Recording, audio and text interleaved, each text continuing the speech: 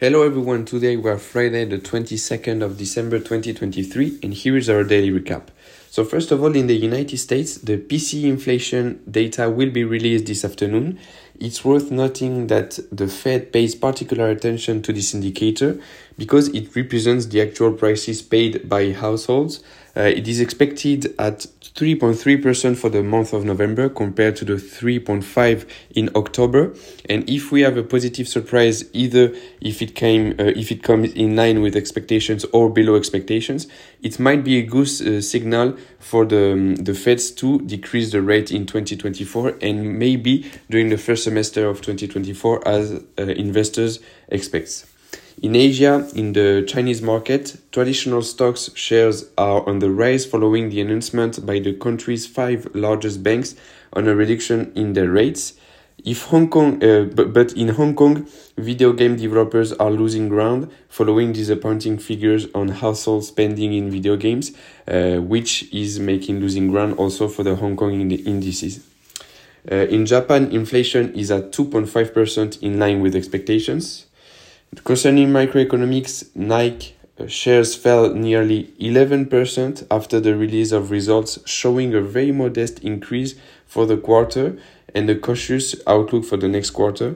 Investors are critical of the brand, which had bad habit of posting above expectations in recent quarter and resisting inflationary pressures. And so therefore the company also announced a cost-saving plan. Orange, an American investment fund, has made a takeover offer for Orange Bank. Total sells 25% of its stake in an offshore wind farm in Scotland for $689 million. Pernod Ricard sells the Becher Vodka brand, the Czech brand.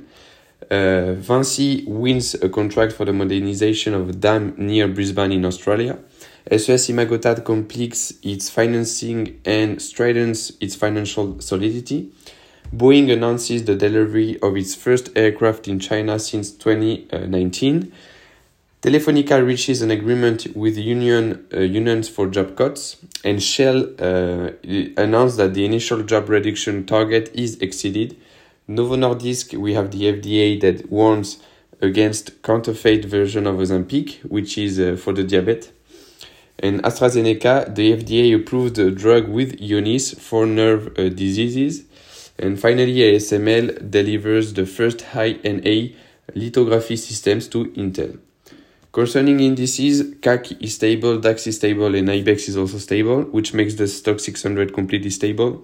S&P increased by 1%, plus 1.2 for Nasdaq and plus 0.9 for the Dow Jones. So the 3 indices were up following the decrease of the previous day.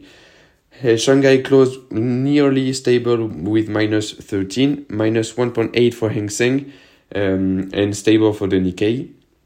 MSCI World is up by 0.75, plus 0.5 for the gold and plus 0.10 for the Eurodollar. The euro is very expensive.